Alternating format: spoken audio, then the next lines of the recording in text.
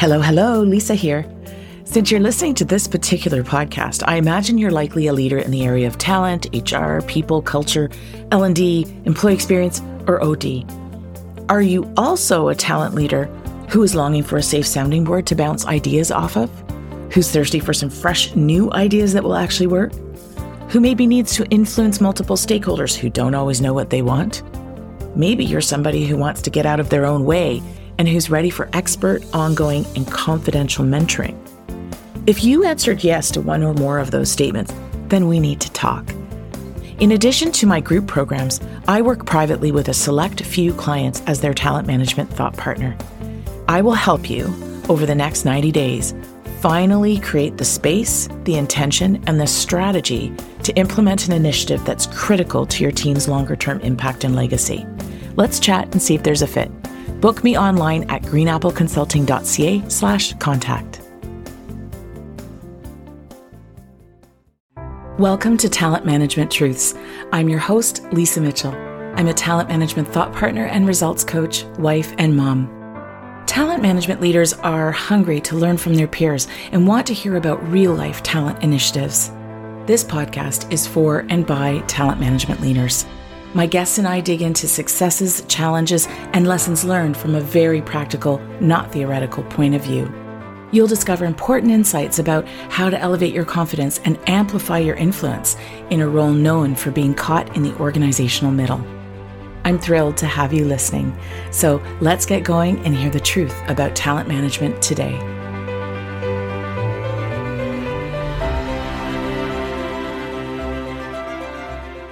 Welcome back to Talent Management Truths. I'm your host, Lisa Mitchell. Today, I'm bringing you the first episode of a two-part series. These episodes are a little different from my usual.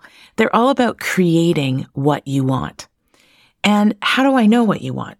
Because I want it too, and so do my clients, whether we work together one-on-one or in the talent trust.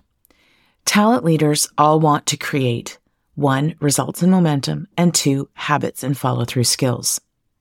So even if you know a whole lot about talent management and HR and people, these are sort of the foundational skills that will help you be effective at applying that knowledge. So even if you have some or a lot of these skills, you likely still want more, or you will as you and your life evolve and your circumstances change. In this first episode, I'm talking about creating results and momentum. Then next week, I'll cover creating habits and follow-through skills in episode 72. Are you results focused? I swear to you that when I was a senior corporate talent leader, this attribute was found on many a resume that I received when I was in hiring mode. It's also a trait that I've historically liked to attribute to myself. I really value getting results, and so being focused on them seems like a good idea. But what does being results focused really mean? I mean, does it guarantee that you get results? Does it ensure that you know how to create momentum that turns results into more results? Nope, not necessarily. And why is it the case that many people I've met say they're results focused, yet they still struggle to create the results they really want? I'm saying results a lot. Anyways, here's the reason. 3 words: lack of clarity. Clarity comes first, before results. In my experience, most people are not specific enough or realistic enough about the outcome they're wanting to achieve. You can be focused on results, but if those results you're changing are vaguely defined and, lacking any kind of true measurement of success, then it really doesn't matter how focused you are because you're focused on the wrong thing.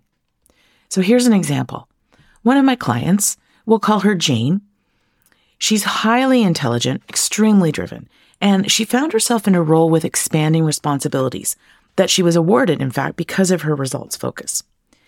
Very quickly, she became overwhelmed with the amount of deliverables, and she got really frustrated with her boss. She struggled, frankly, with where to start. All of this was quite uncharacteristic of her. She was a high achiever, after all. In this new context, though, she was buried full height, literally in a bed of weeds. The underlying issue turned out to be that she simply wasn't clear on the priority levels of the new deliverables, nor on the resources she had or didn't have to help her with them. she could not articulate what the outcomes of all these new programs would be beyond a vague, improved learning opportunities for staff. So we started with one project. I asked her to imagine that it's the end of the project and just picture that she and the team and the organization itself are in a big see-through bubble, and she and I are on the outside peering in. What do we see? What has shifted?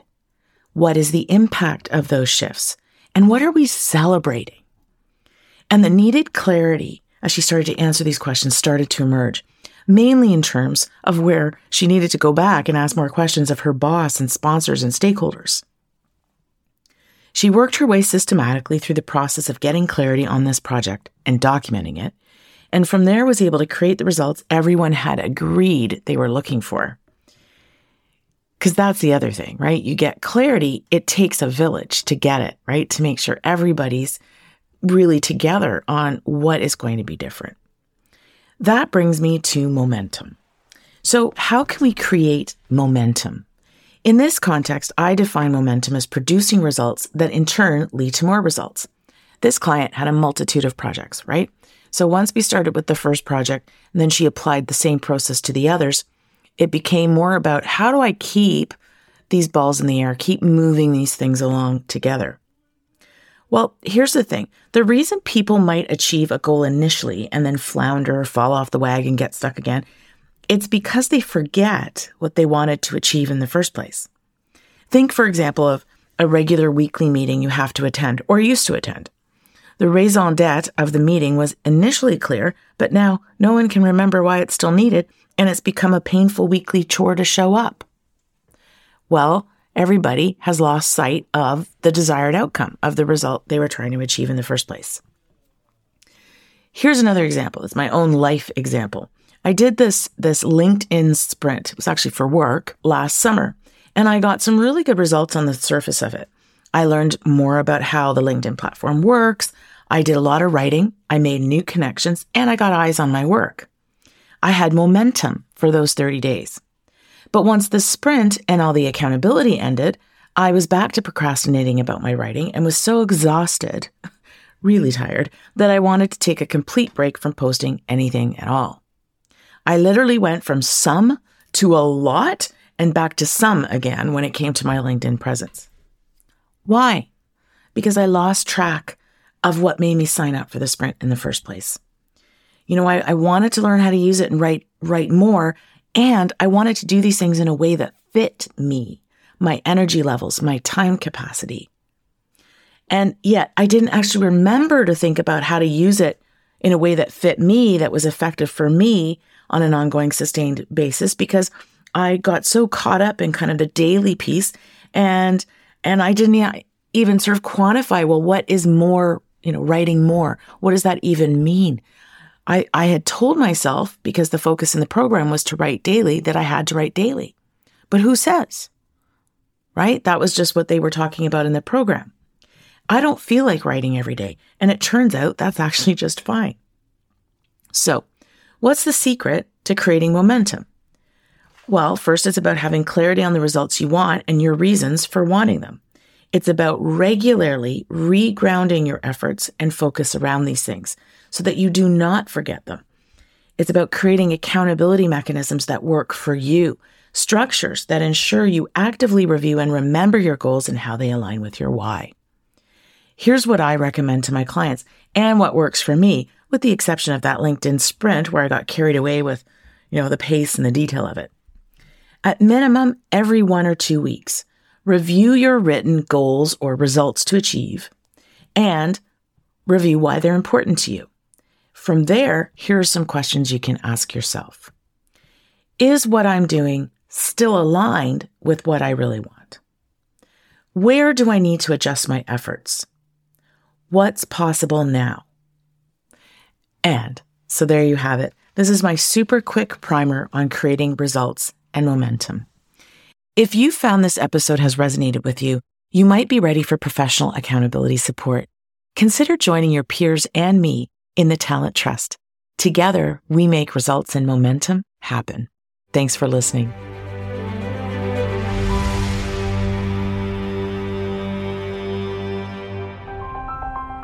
Thank you from the bottom of my heart for tuning in. If you enjoyed the show, please share it with your colleagues. Better yet, head over to iTunes and let us know. When you subscribe and leave me a 5-star review, not only do I glow from within, but more people will learn about the show and why they should listen. Until next time, keep telling the talent management truth.